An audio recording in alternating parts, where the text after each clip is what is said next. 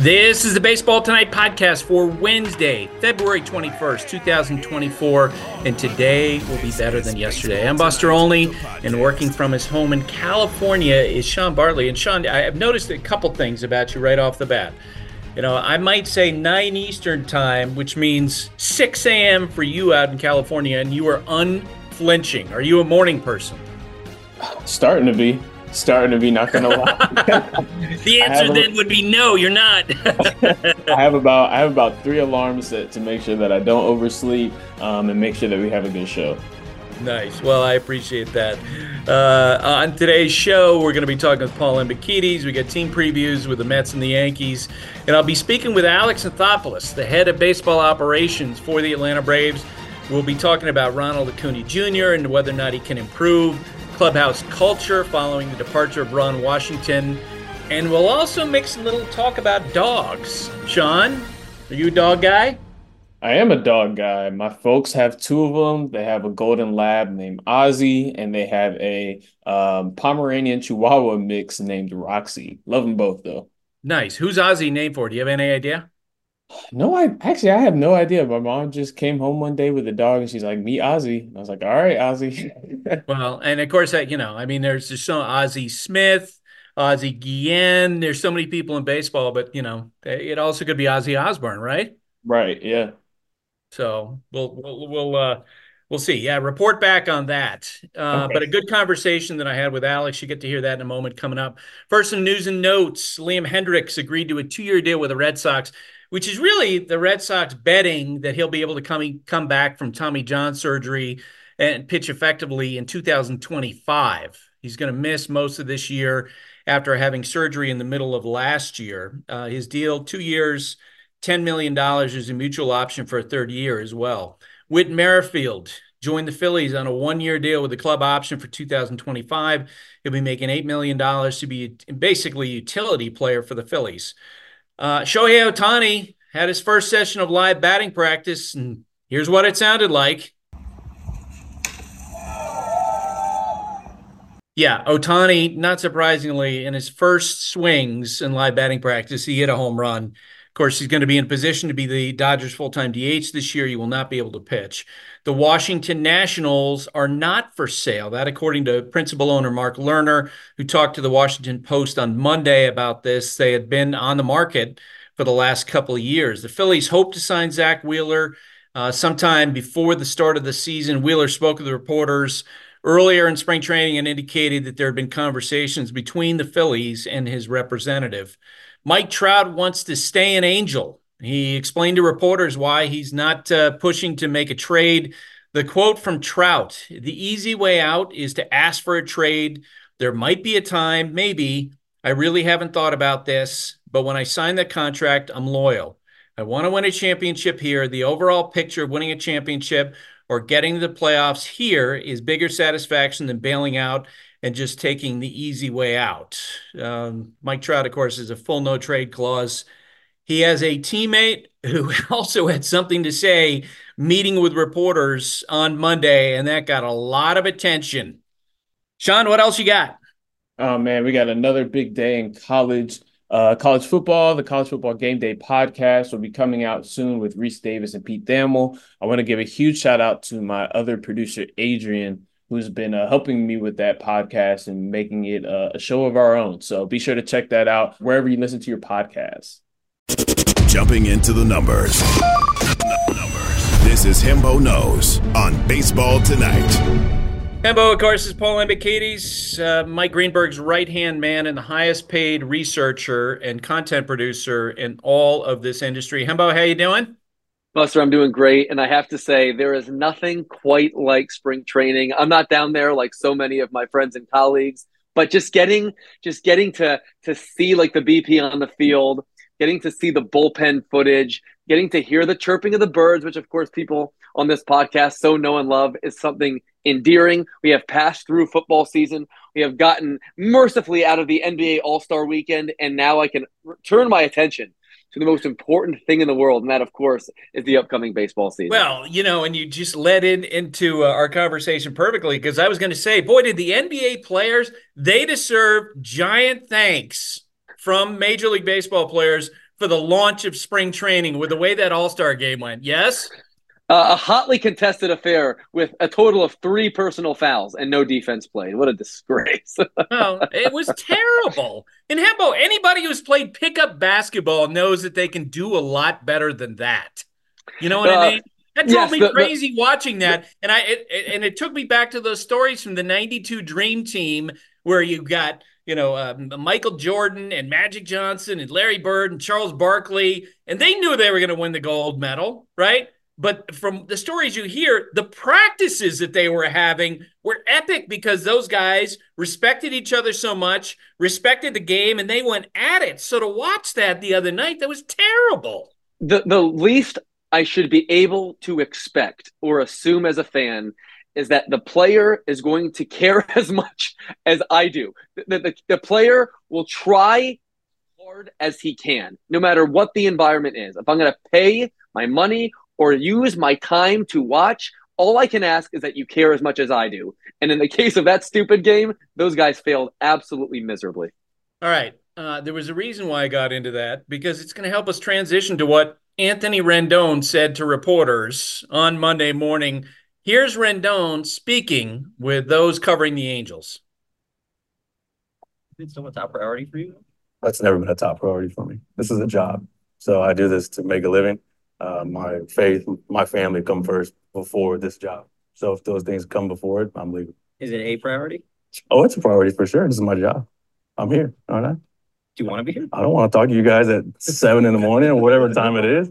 So Do you want to like be here playing baseball? I have answered your question. So why do you keep thinking at it? Oh, yeah, you technically answered it. Thank you.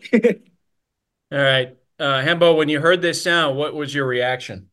I cringed because it was highly cringeworthy. The problem is not that he said it. The problem, Buster, is that it's true. And it's also proof positive that teams have to look beyond the back of the baseball card before handing out 9-figure contracts. How a human being might change or react to receiving generational money is a very under-discussed aspect of sports, in my opinion. And if you don't love playing, and if you don't burn to be the best that you can be, well, naturally your performance ceiling is much lower. And in the case of Anthony Rendon specifically, I think your willingness to expedite your return from injury might not be satisfactory. Also, I very much resent the implication that one cannot prioritize their family and their faith and their profession. Like, I happen to be a person of faith. I happen to have 2 children, and I also take enormous pride in the work that I do. All that being said, this is Anthony Rendon, so I'm not surprised, but I am disappointed. This was a really easy opportunity not to create headlines, and he then went on to say the worst thing imaginable. And look, it's not the first time we've heard thoughts like this from Rendon, where he talked about how he viewed baseball as boring. He advocated for a much shorter season. There are too many games. That's, and I've always enjoyed my conversations with him. He's obviously a smart baseball guy. He's got, he's so good at what he does. But what I would say to him is, man, where's the joy? Like, I mean, I do feel really lucky that I've been able to have the jobs that I've had during the course of my career. And I tell people all the time, like, I don't really feel like this is work. Like, this is fun. This is, going to spring training is fun. And talking with players is fun. And I think that's what, especially when you're trying to sell a product to millions of people, don't you want to exude some of the joy in the sport? That's what surprised me so much, is that because you can't get to be as good as Rendon is or has been in the past without at some point having some joy in what you're doing. Where's that? And I do think he's got a responsibility, even if, let's say, that's been cut down 10% during his career, to exude that. That's leadership. That's showing up every day and helping other players in your clubhouse by demonstrating you're happy to be there. When you sound like that, it sounds like you're being dragged along.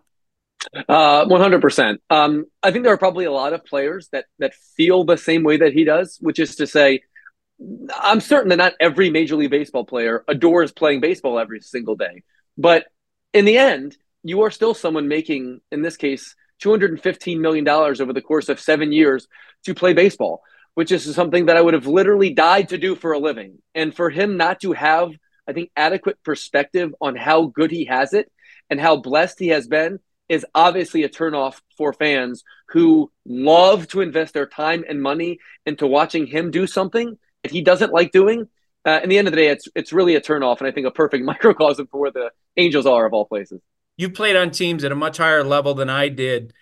That's part of what I took away, or my reaction to what yesterday was, man, he's got a responsibility as a leader in that organization, as one of the highest paid guys. Now, the second highest paid guy behind Mike Trout, to step up and to generate some enthusiasm. I mean, not only are your teams athletically, but you're on different shows. It's the same dynamic there. Eduardo Perez and the shows that I've worked with is one of the great leaders I've been around. I think Mike Greenberg, who, you've worked with so much, I think he's really good at that, is to generate enthusiasm. And that's something I think Anthony needs to take responsibility for.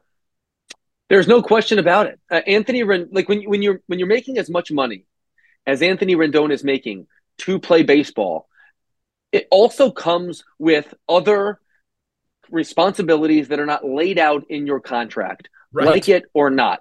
Anthony Rendon is not going to be remembered fondly as a ball player, in large part because of all of this. Some people might say, when reading his comments, right, or listening to those comments, well, he has his life in proper perspective. But truthfully, Buster, you can't actually do that job, and you can't actually do any job well by living in proper perspective. That's kind of the point. And what makes playing baseball different than every other job of its kind or any kind is that it's something that almost anyone would die to do because it's a kid's game. And the fact that he can't wrap his mind around that, and even if he can wrap his mind around that, chooses to resort to these same bizarre talking points is, if not a black eye for the organization, certainly a bad look and a terrible tone setter as they embark on what is likely to be another terribly disappointing season. I would love to have been a fly on the wall the first time that Rendon, after these comments got out and got some attention, I would have loved to have been a fly on the wall in the room when you had a Ron Washington or an Eric Young, who we're going to be talking about with Alex Anthopoulos today about their impact on the Braves clubhouse, the enthusiasm that those guys go through every single day. I would love to hear that, and they wouldn't like talk down to him, but in a clubhouse, guys give each other a hard time. I bet you they would good naturedly like, hey, Anthony Rendon, you hate baseball, huh? Yeah, it almost feels like at this point it's become like a bit. Like, I almost don't want to believe what he's saying because it's so outrageous. That's where I am. Yeah, and the funny thing too is that sort of like ho hum perspective to some degree on baseball is part of why he's such a good hitter. Like in the postseason, when he's played in those big moments, his heart rate is probably like that, right? That's part of who he is. All right, what'd you make of what his teammate Mike Trout said, talking about, you know what, I feel like I'm loyal to the Angels and I want to win here. So I think they were comments that I would describe as both refreshing and tragic, because on one hand, it is refreshing for a generational player to operate with a loyalty and, in his case, a humility like the players of yesteryear that we truly romanticize about. And I think that his lack of legacy obsession is actually quite healthy in the sort of discourse, the sort of culture, the sort of climate in sports that we have created. But of course, all of that comes at the expense of capital B baseball and all of its fans, because of course, Buster, loyalty is a two-way street.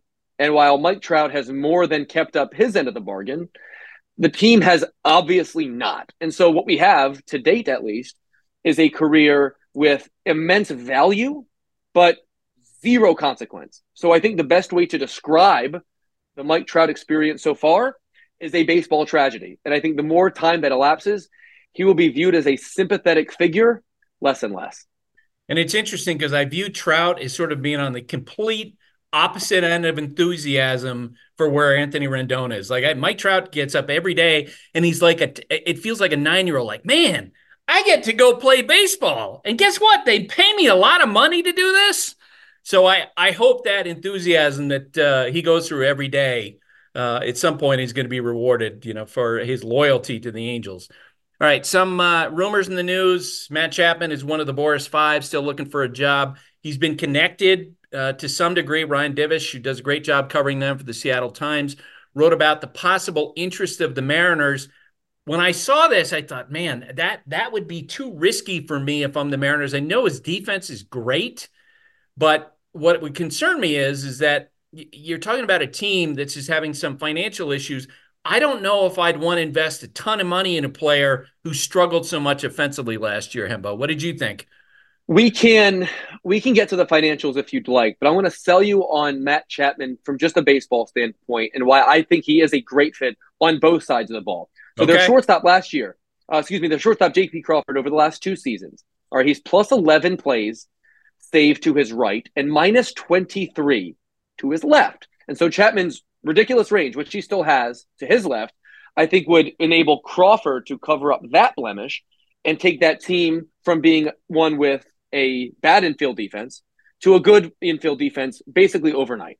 And I think Chapman is also a considerably better offensive player than the world believes. All right, by Okay. OPS plus, he's had a league average or better batting line in all 7 seasons in which he's played, ranging from 100 to 137. And as a base runner, he takes the extra base with 52% frequency. That's a considerably higher number than the league average during his career. And as Yeah. recently as last year, ranked in the 80th percentile in average sprint speed. So it is a skill that he still has. Would I be willing to invest a disproportionate amount of money? No, of course not. But thinking something like 3 years for 60, 4 years for 72, 5 years for 80, something in that neck of the woods strikes me as a reasonable contract for a player that I think has more two-way value than some are recognizing. There are rumors that this isn't a rumor, it's a fact. The Yankees have had a longstanding offer on the table to Blake Snell. Now, there's also been some reporting that maybe it's not as ardent as Snell would like. In fact, it's probably not even in the ballpark. I still think that in the end, he makes a lot of sense for either the Yankees or the Orioles on a very short-term lucrative deal. For the Yankees to sign him, they would have to basically pay, I think it's a tax of 110% for every dollar on that contract. So, in other words, you can basically double it plus in terms of what his actual cost to the Yankees would be, which is why I don't think it would happen. But man, he would help. Let me make you the pitch. If I were Brian Cashman and you're my boss, all right, the floodgates have opened. The 101-win Orioles have at least temporarily lost their best starter from last season. The 99-win Rays just had to shed salary, and they're without Wander Franco. The 89-win Blue Jays had no plan B this offseason after Shohei Ohtani left them at the altar. And our biggest rival, the Red Sox, have had an offseason to date highlighted by Lucas Giolito. The path is clear for us to return to the top of the division. My contract offer is 2 years, $87 million with a player opt-out after year one. Woo! All right, that makes him the second highest paid player in baseball behind only Ohtani in each of the next 2 years, but it's a short-term commitment. We're approaching $300 million in competitive balance tax payroll, but the penalties for those, Buster, in my opinion, are not nearly as punitive as the owners want us to believe. I recognize that my job's on the line, that Aaron Boone's job is on the line, but your franchise is worth $7 billion. Let's go for the gusto for this year. And when you add him to a rotation that already includes Garrett Cole and Marcus Stroman and Carlos Rodon, and what should be a much improved lineup, I see a path for us to win 100 games in the American League East. Hal, what say you? Well, I don't know if I'd go that far to say that they would win 100 games, but what you're suggesting is the Yankees should effectively pay him at the cost to them of $87 million per year for 1 year of Blake Snell because of the tax rate, or $90 million it'll cost them for 1 year of Blake Snell.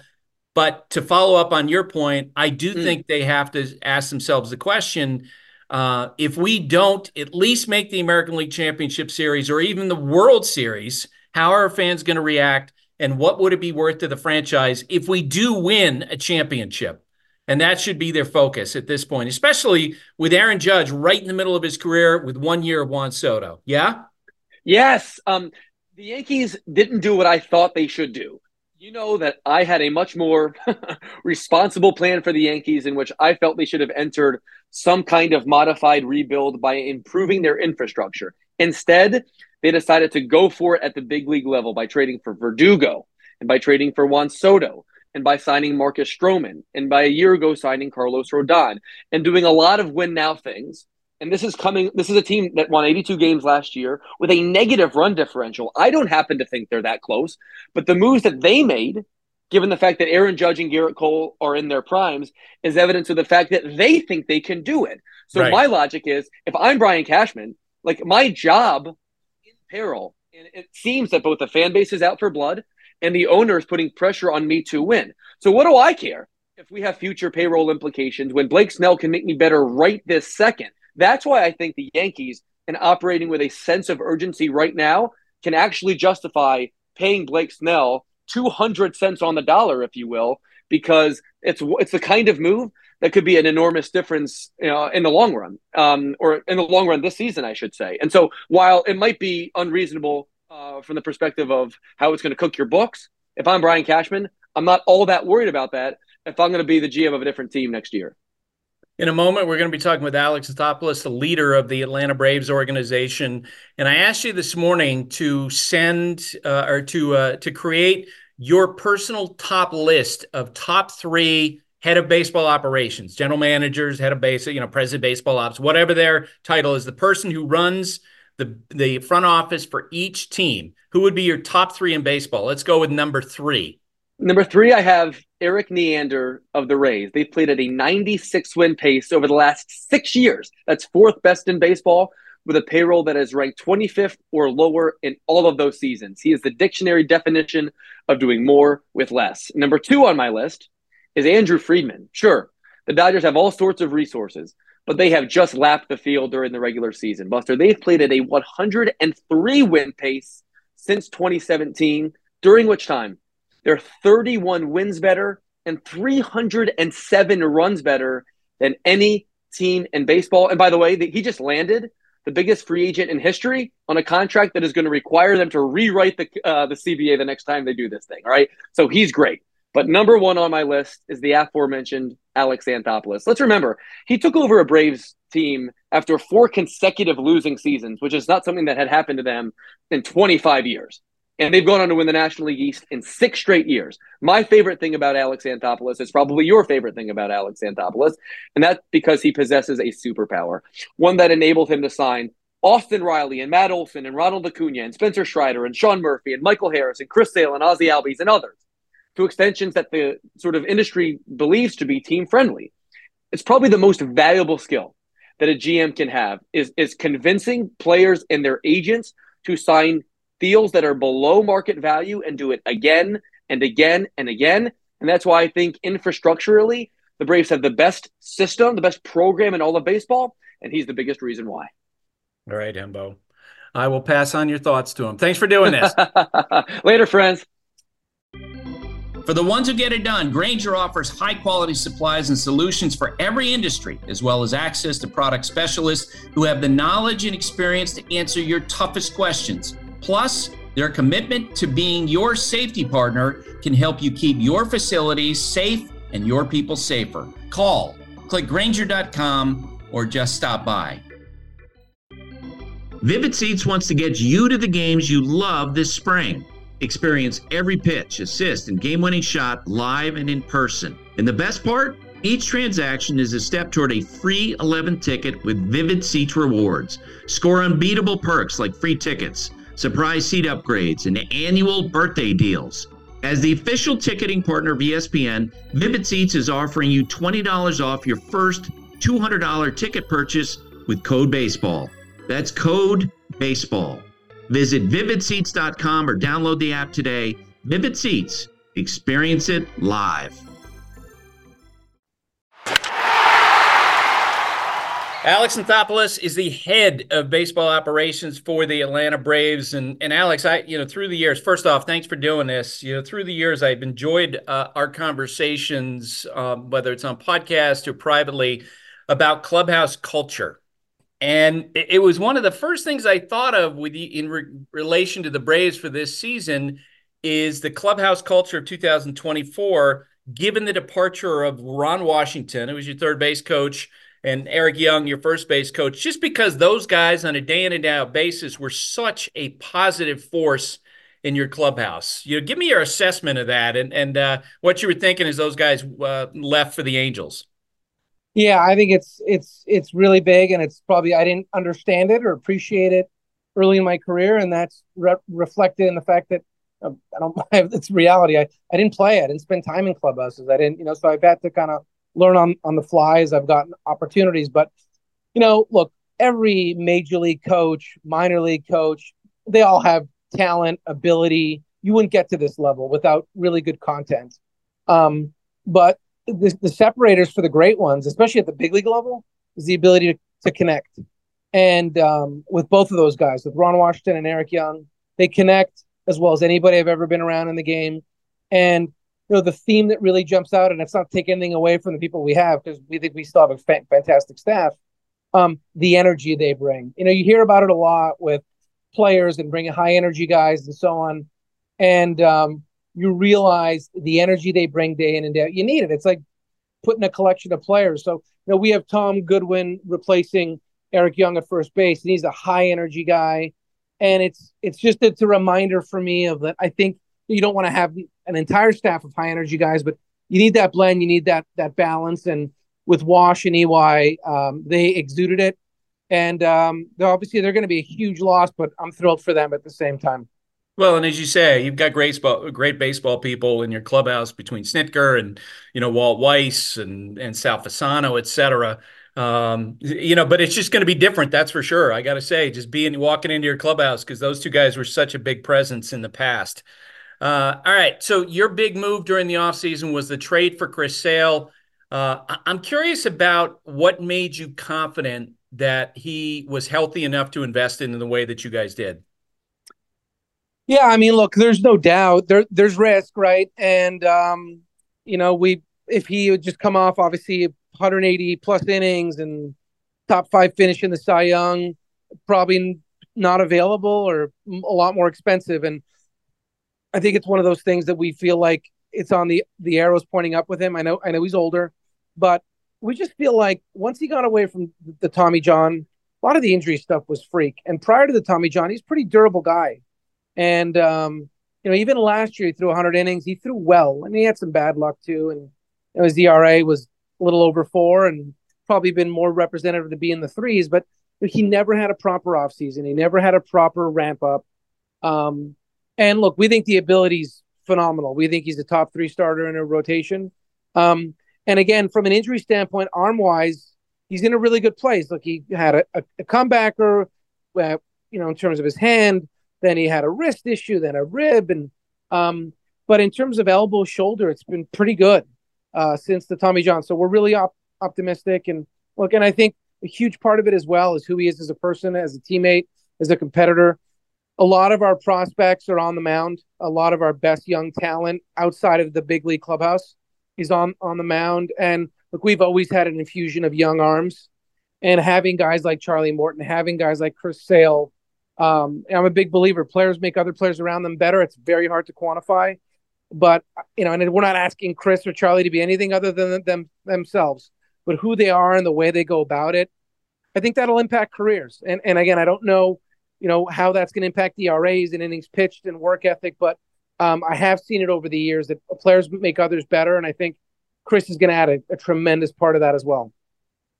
So the conversation about who the best player in baseball this year, the MLB Network is doing a top 100, and I know their choice in a year in which Ohtani's not going to pitch, their choice might come down to Aaron Judge and your guy, Ronald Acuna Jr. I had a conversation with Joey Votto recently in which he said to me he thinks that, he could see Acuna still getting better as he goes forward because he views him as a developing player. Internally, what's your guys' view of what, ways in which he might grow as he goes forward? Yeah, you know what? I respect Joey primarily because he's Canadian, but but no, I mean, I've been really fortunate. I've been around Ronald from the day he got called up, so I've seen every at bat pretty much of his career, and I agree with him. And I know it's crazy to say that he's getting better, but he actually is. Some guys have career years, and you're like, wow, the stars aligned, everything was great. Probably not going to have a year like that again. Can have other great seasons, but not. a year like a certain player had. I think with Ronald, I hate to say you expect it, but he's that good. He really is. And the one thing that surprised me last year was that he cut the strikeout rate by so much. I Yeah. think when he was a young player, I just expected him to be in the mid-20s in terms of a percentage strikeout rate, and that was just going to be part of his game: defense, speed, power. You're going to have to give up something. And I didn't want to ask him all of last year. I did not ask him one time. He was in the zone. I never brought it up to him. I just didn't ever ask about his game. I just had standard conversations with him. And I actually finally asked him this past offseason. I said, hey, now that the season's in the books and it's done, I'm dying to ask you, how did you cut that strikeout rate? Like, we didn't give him anything. He said he started doing a bunch of tee work with Fernando Tatis's father in the winter. And he said he'd never really incorporated it a ton. And he thought that was, that really helped him just hone his swing and so on. And I started hitting guys about that. I'm like, wow, why don't we just get everybody to start doing more tee drills and no one's going to swing and miss. But he's just a freak talent and he keeps getting better. And I don't think what he did, I think he can do it again. Maybe not the exact totals, but I think he can, assuming health. There's not one part of what he did that was luck, good fortune, or just things, the stars aligning for him. It's just he is legitimately that incredible a player. You talked about his routine. I had a conversation a couple of weeks ago with Kevin Seitzer, your hitting coach, as well as EY, about Acuna, and they both talked about the growth in him in their eyes, making adjustments from pitch to pitch and from plate appearance to plate appearance as being underrated. Along those lines, I'm curious about what you saw in him. He again, it's just, you look at the average. Obviously, the batting average was tremendous, and sometimes you're going to have some good fortune and balls are falling in and so on. But he, I mean, I don't remember a moment that he slumped. Candidly, like I don't remember a moment last year that he had to adjust or he had a bad stretch. And look, in the postseason, the entire team, we had one extra base hit in 4 games, but in terms of that season, that 6-month stretch, I think the one stat doesn't get talked about enough. I mean, the runs scored were out of this world last year. Everyone talks about the stolen bases and the home runs, rightfully so. But the number of runs he scored and his ability to post. But he's getting better. He's clearly making adjustments and so on. He continues to put in the work. He's in exceptional shape. You don't know as guys are going to age. Their body, everything starts slowing down a little bit, and he's in better shape today, I feel like, than when he came up at 20, which is a credit to him, and adjustments, work ethic, all those things. So in the first day that Spencer Strider spoke with reporters this spring, he seemed to completely embrace the idea of just seizing on to expectations. Feeling like that there was still a lot left on the table last year with your guys' early exit in the postseason. When you read his comments, how did you feel? Exactly what I would have expected from him. And because, Spencer's well thought out, that didn't just come out. They're not the same, but, what I thought about was earlier in my career, we had just traded for Josh Donaldson in Toronto, and we got off to a rough start. And he was having a phenomenal year. And he's clearly had emerged as, one of the best players on the team, and he ended up winning the MVP that year. But I remember we had a series against the Astros. I think we got swept. I think it was a 4-game series, Toronto-Houston 2015. And Donaldson, right in the media, said, this isn't the try league. This is the get it done league. And I felt it as a GM. It put pressure on me in a good way, made me step up my game.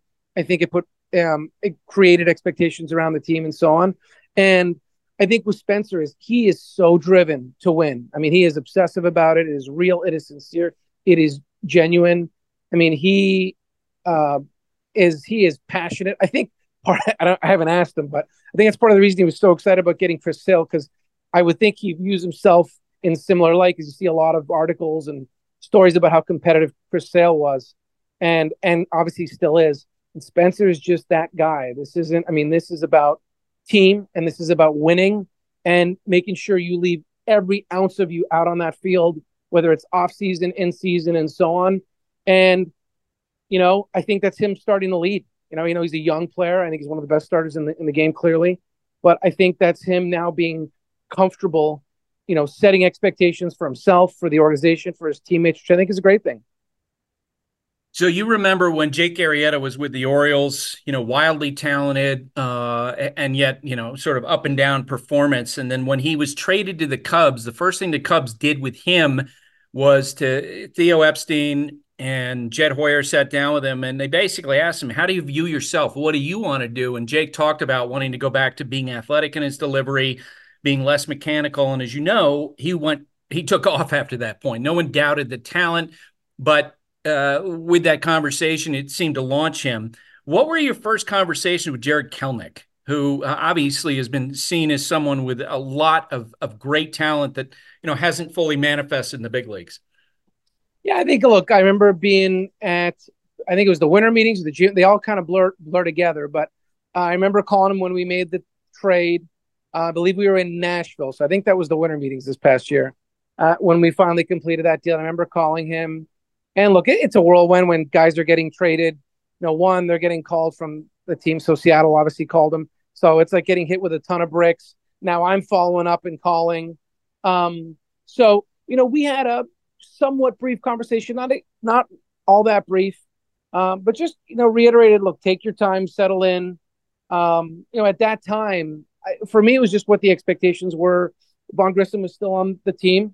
And I told him, I said, look, right now you're going to come in and compete. Vaughn Grissom's going to compete with you, but we're going to take the best players. But we obviously traded for you for a reason, and we like you. And then I got to talk to him again after, a little later in the offseason, just talking about baseball players, things like that.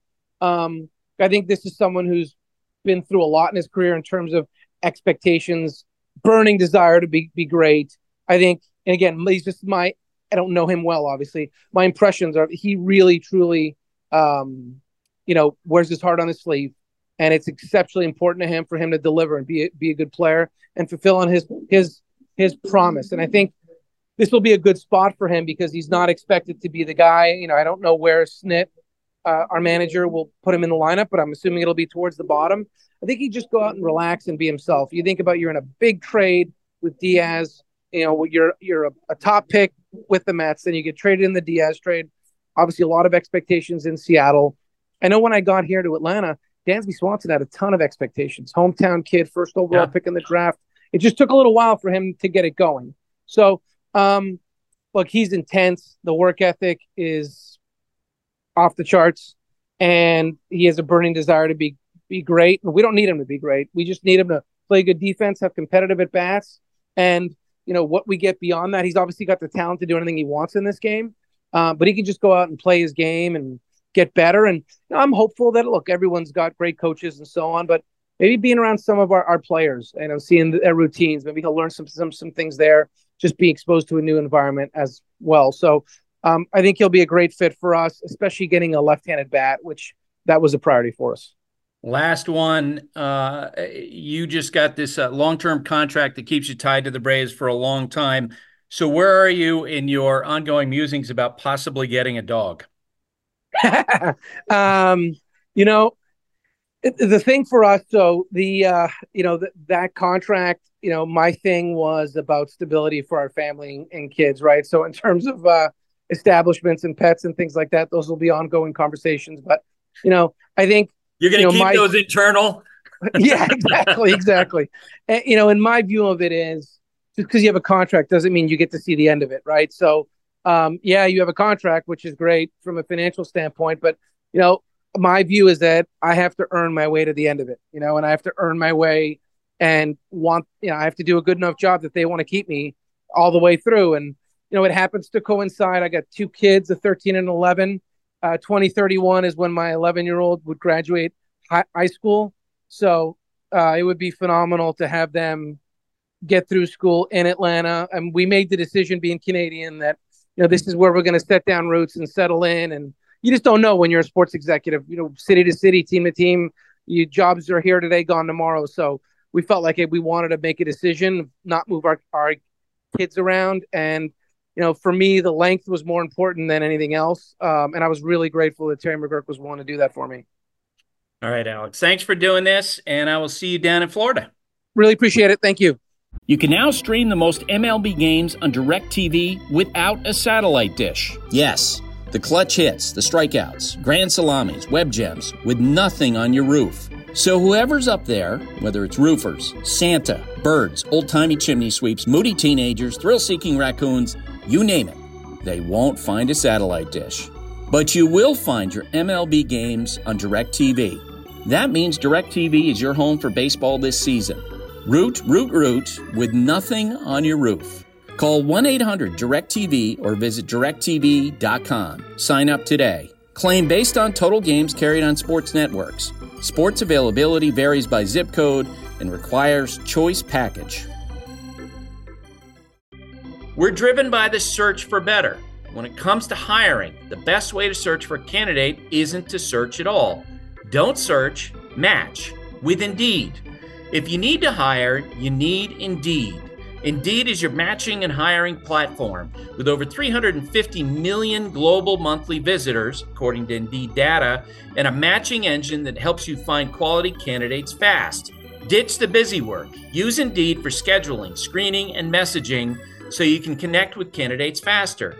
And Indeed doesn't just help you hire faster. 93% of employers agree Indeed delivers the highest quality matches compared to other job sites, according to a recent Indeed survey. Join more than 3.5 million businesses worldwide that use Indeed to hire great talent fast. And listeners of the show will get a $75 sponsored job credit to get your jobs more visibility at Indeed.com/Buster. Just go to Indeed.com/Buster right now and support our show by saying you heard about Indeed on this podcast. Indeed.com/Buster. Terms and conditions apply. Need to hire? You need Indeed. Baseball Tonight, 2024 team preview. New York Yankees, machinations. They made the most significant trade of the winter, swapping a lot of young pitching for future Hall of Famer Juan Soto, who will play right field and presumably will bat behind Aaron Judge in the Yankees lineup. They also got outfielder Trent Grisham in that swap and landed Alex Verdugo in a separate deal. The foundation. What happened in the Yankees' frustrating season of 2023 confirmed what we already knew. They are a completely different team when Aaron Judge is in the lineup. His season was interrupted when he slammed his right foot into a bullpen gate at Dodger Stadium, and in the end, the Yankees were 57-49 when Judge played. And when he didn't play, they were 6 games under 500. He is healthy and ready to go. The weakest link. The Yankees thought they had a real shot to land Yoshinobu Yamamoto, but missed out. And they'll have to go into the season with some depth questions in the rotation behind Cy Young Award winner Garrett Cole. Lefty Carlos Rodon coming off a disastrous season. Nestor Cortez, who battled injuries in 2023. Marcus Stroman, who was signed because Yamamoto was not signed. And Clark Schmidt. Win projection. The dynamic duo of Judge and Soto is going to do a lot of damage, and the bullpen will be excellent again. I say the Yankees will win 94 games. Sarah Lang says 95. Hembo's prediction is much more reserved, 89 wins. Meredith Marakovitz covers the Yankees for the Yes Network. And Meredith, I thought about this. There are a bunch of teams that feel like they're in a must-win position this year. The Dodgers certainly at the head of the list because of all the money they spend the offseason.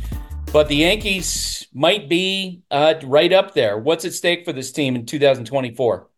Well, you know what? Not making the playoffs last year certainly was a huge blow. But when you look at it, they haven't won a World Series since 2009. And this is a fan base that is hungry. This is a fan base that has been frustrated and upset. They've made some moves this offseason in hopes to better the roster. But I think a ton is at stake, not only for them, but for this organization in general. They want to prove once again that they can be the top dog at the end of it. And they just have not been able to do that lately. Whether or not those moves pay off, well, we're going to have to wait and see. So if they don't have a good year, what do you think those consequences might be?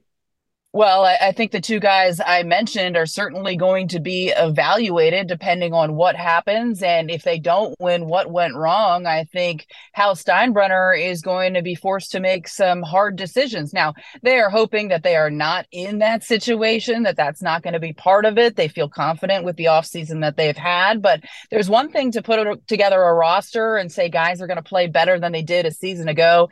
Injuries played a role in it. But at the end of the day, they need to prove it on the field. So until they're the last man standing, you wonder what's in store for the future of several people in this organization. You know the team better than I do. From the outside looking in, I think the rotation depth to me is the biggest question. What about for you?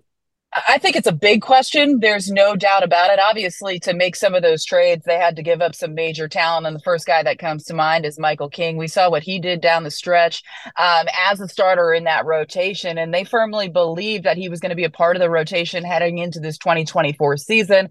Obviously, the Padres wanted him in the deal and for good reason. So that left a bit of a hole. They do feel as though they have enough depth. Now, that depth really not proven. They've got guys like Will Warren that are waiting in the wings, one of the younger guys coming up, Clayton Beater, Luis Heel back from Tommy John surgery. So they do have options, and some of those options may even be some unknowns that we're not necessarily talking about or thinking about. Ideally, the guys that they're counting on will remain healthy. But as we know, when you go through a baseball season, it takes more than five starters. It often takes many more than five starters, and guys are going to need to step up along the way if they are going to make a run at this thing.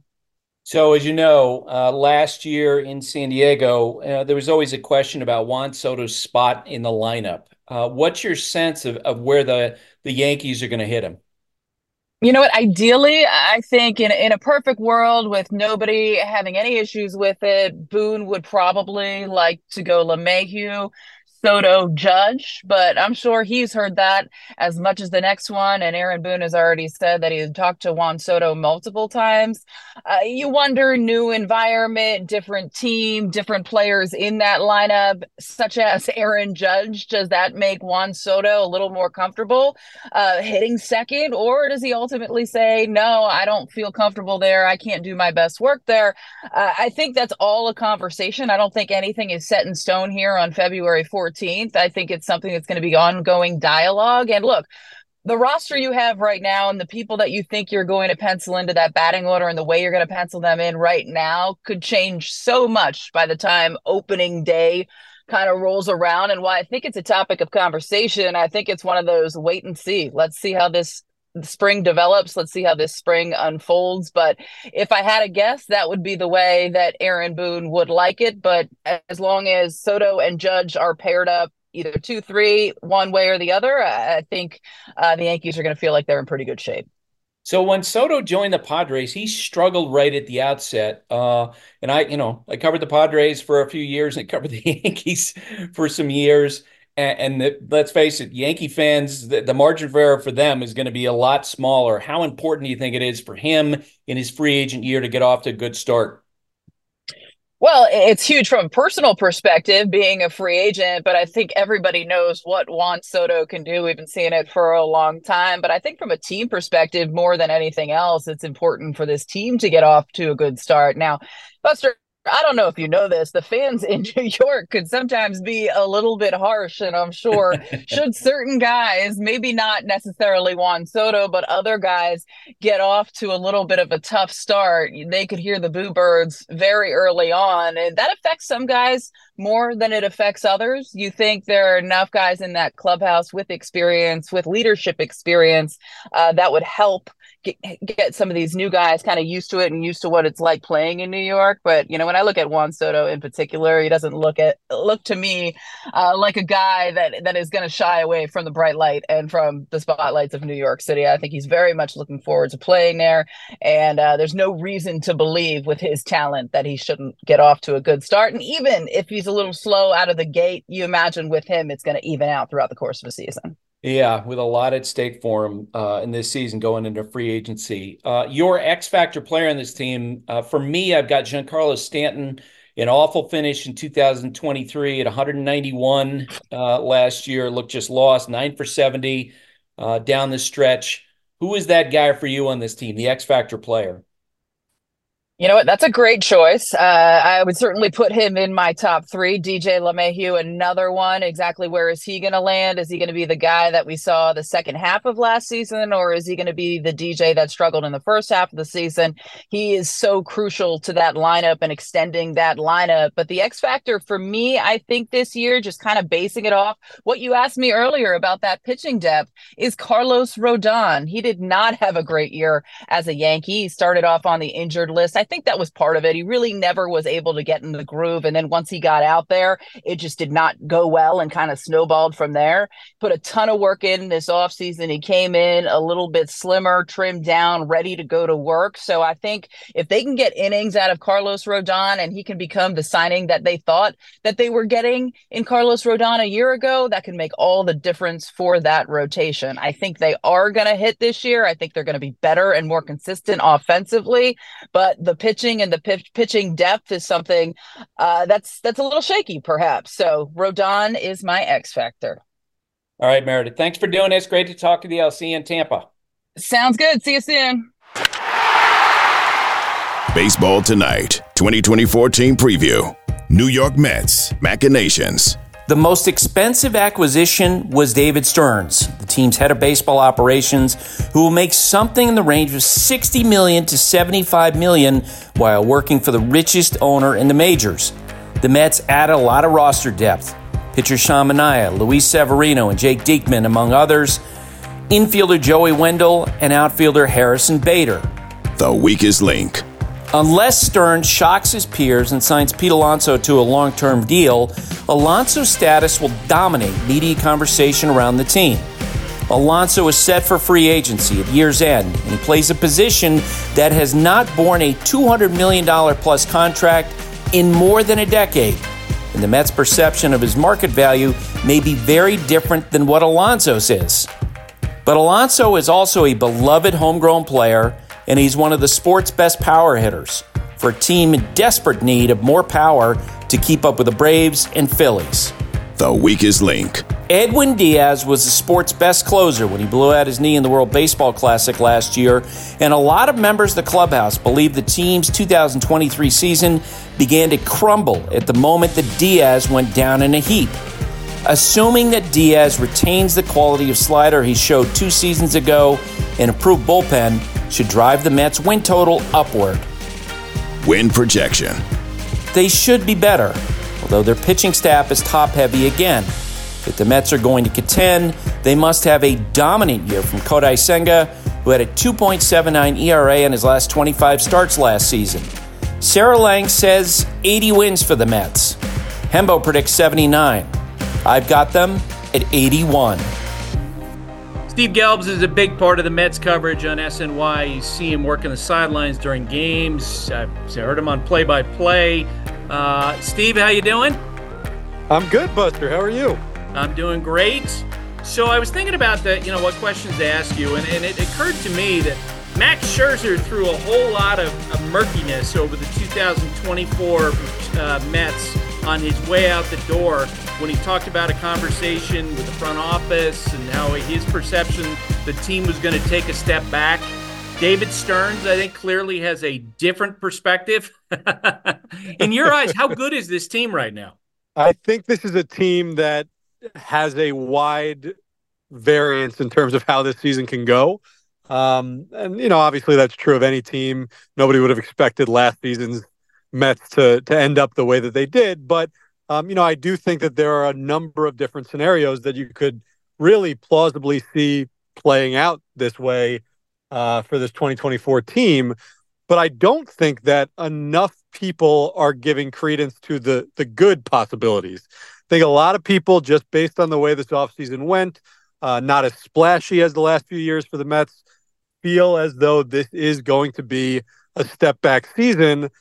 I will tell you that the more I'm around this group, though, and the more you really dig into what David Stearns is trying to do, the more I believe that this is a team that could absolutely compete for a playoff spot this year. I don't think that the division is necessarily realistic, but a wild card is certainly a realistic goal for this team. Because they got a lot of really good players. I remember when I read that Max had said that initially, I'm like, wait a second. They're getting Edwin Diaz back, who was the best reliever in baseball at the time that he got hurt. You got Lindor, you got Nimmo, you got Pete Alonso, you got Senga. It's not as if the cupboard is bare and this team is going into full rebuild. And by the way, they got the highest payroll in baseball. Yeah, and I think another thing that people are really underestimating is that Starling Marte looks healthy. And Yes. Starling Marte was not healthy last year from day one. And if you really look back on the 2022 season, where things started to fall apart was when Marte got injured in September. And, I remember having a conversation in 2022 with Eric Chavez where he was talking about, getting to know his hitters and how the more the year went on, the more he realized that everything that this offense did well was or every time this offense was going well, Starling Marte was in the middle of it. And he brings a dynamic that, is pretty rare. And so if Marte is healthy, and again, it's an if, right? Everybody's saying he's healthy. And I believe them, but we have to go out and see. But if Marte is healthy, if Diaz is healthy, those are two huge pieces that were not a part of this group last year that will change, I think, the ceiling and the trajectory of this season. Along those lines, how different does the bullpen look with Diaz back at the back end? I think the biggest thing is just it slots everybody back into place. And that's what was different last year. This bullpen, if you had Diaz in the ninth and then you had Robertson and Ottavino behind him, that's a very different look than, Robertson being the closer and Ottavino being the setup guy and Drew Smith maybe having to assume a role that he wasn't quite ready for last year. So you get Diaz there. You've got Ottavino back. You've got Brooks Raley back. And they've got a lot of arms. They went out and they signed a lot of players, and not all of them are going to hit, but I think there are a lot of skill sets back there and a lot of guys that I think the front office and the pitching staff believes they can harness to make a pretty good bullpen and a pretty deep bullpen in terms of options in the minors as well. So it's a totally revamped bullpen, but they've got some options back there. And Diaz, again, he is a guy that slots everybody into place when he is back there. You know the team better than I do. My perception from the outside looking in is that the biggest question is the depth of the rotation and how it performs. If in fact that's the case, give me a key guy in the rotation behind Senga. I think it's got to be. I'm not going to give you one. I'm going to give you one of two. So I think it's really got to be either Luis Severino or Sean Manaea. Because Sean Manaea was the only guy that they gave a multi-year deal to in the rotation that they brought in, because I think they believe that the adjustments that he made last year and adding velocity and a new pitch, that this second half version of Manaea is the real version of Manaea. So if he can be consistent that way, then that's a huge, huge benefit to this rotation, obviously. And Severino's the guy with the highest ceiling. Severino, we've seen be an ace. We've seen be a Cy Young contender. If he can stay healthy and approach anything resembling that guy, then again, it completely changes what the outlook of this season can be. It's a huge question mark, though. And, you can't really, if you're a Mets fan, you can't count on that. But I think that those two guys, and especially Severino, if Severino can get back to something like we had seen in the past, then it changes the entire dynamic. As you know, the current trajectory looks like that Pete Alonso is going to test free agencies. He's represented by Scott Boras, who almost always takes his clients into free agency. The two sides seem to be at peace with that. But how do you think that his unsettled situation beyond 2024 will impact the Mets this year, if at all, given Pete's personality? I thought a lot about that coming into camp. I do think that the way it was handled publicly by both sides will dispel a lot of the tension. You had a president of baseball operations in David Stearns who right off the bat said, listen, the likeliest scenario is that he goes to free agency and we see what happens. And then you had Pete yesterday saying something similar. And I think where you get into trouble as an organization and as an individual is by throwing a lot of uncertainty and, we haven't talked, but maybe we'll talk and we'll see, or I don't want to talk about it. and then it just leads to a lot of questions and consistent questions from the media. It's kind of been put to bed in terms of the questions to ask for now. They're not talking long-term extension. There don't seem to be any signs that those extension talks will pick up. And so as a media member, I think it's kind of open and shut. And if it's not a constant conversation that way, I don't think it'll be a huge distraction. The only time I do think it could become a distraction is right around the trade deadline if this team is out of it or not, in buy mode. Then I think there's going to be a lot of legitimate questions about whether or not the best move for this team long term is to trade Pete Alonso and recoup draft picks. And then if you want to try and re-sign him in the offseason, go ahead and do that. So that's the only time where I think it could really become a big distraction based on the way that it was handled and kind of put to bed over the last few days. Yeah, and based on my sense of Pete's personality through the years, I think if he makes up his mind that that's how he's going to handle it, I don't think he's going to vary from that. Like, I don't think he's going to be a guy who's going to be whispering to reporters every day, hey, off the record, boy, I'm jacking up my price now, right? Nope, he's not. You're spot on. And it's not his personality. When he goes out there and he says what he said, and he had a very set group of talking points in the introductory press conference. We knew that would be the case. But when he says that he's happy to be here and he's focused on this year and doing the best he can this season, and then the chips will fall where they may, he means it. He is not somebody that's going to sit there and, like you said, whisper in reporters' ear. It's just not the way he rolls. Steve, thanks for doing this. I always learn something. Buster, you're the best. First of many this year. Bleacher Tweets. All right, Buster, we got some new Bleacher tweets for you. Again, if you're interested in leaving us a message, be sure to call 406-404-8460 to leave a message for Buster about any of the MLB teams, and we'll get those questions answered for you. Nice Montana number, 406 area code. Yes, sir. All right, our first one today will be from Peter in Minnesota.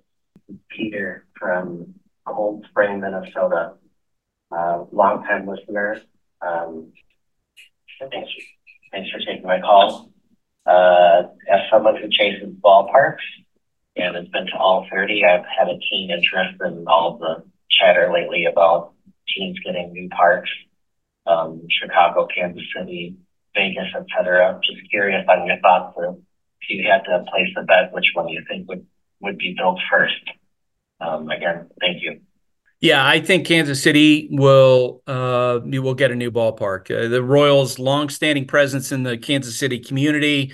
It wasn't that long ago that they won a World Series, and they've had so much outpouring, I think, of support for the Chiefs. And it feels like that the Royals are going to benefit from that, just as the Chiefs did from when the Royals won the World Series back in 2015. The next one, we have Eric from Vermont. Nice. Hey, guys, this is Eric O'Burrow. I'm out of Vermont. Love that Buster's from Vermont. That's great. My question to you guys is, I'm a big Yankees fan.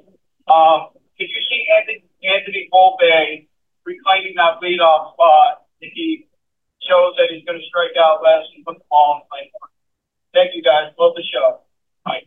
Eric, thanks for calling in. And yeah, from Vermonter to Vermonter, I do think there's a chance that Volpe will be the leadoff hitter. I think the number to watch is the on-base percentage. I don't think they worry quite so much about the strikeouts, but they want him to consistently have competitive at-bats. As you know, he didn't draw a lot of walks last year, but he seems to be one of those guys who will consistently get better during the course of his career.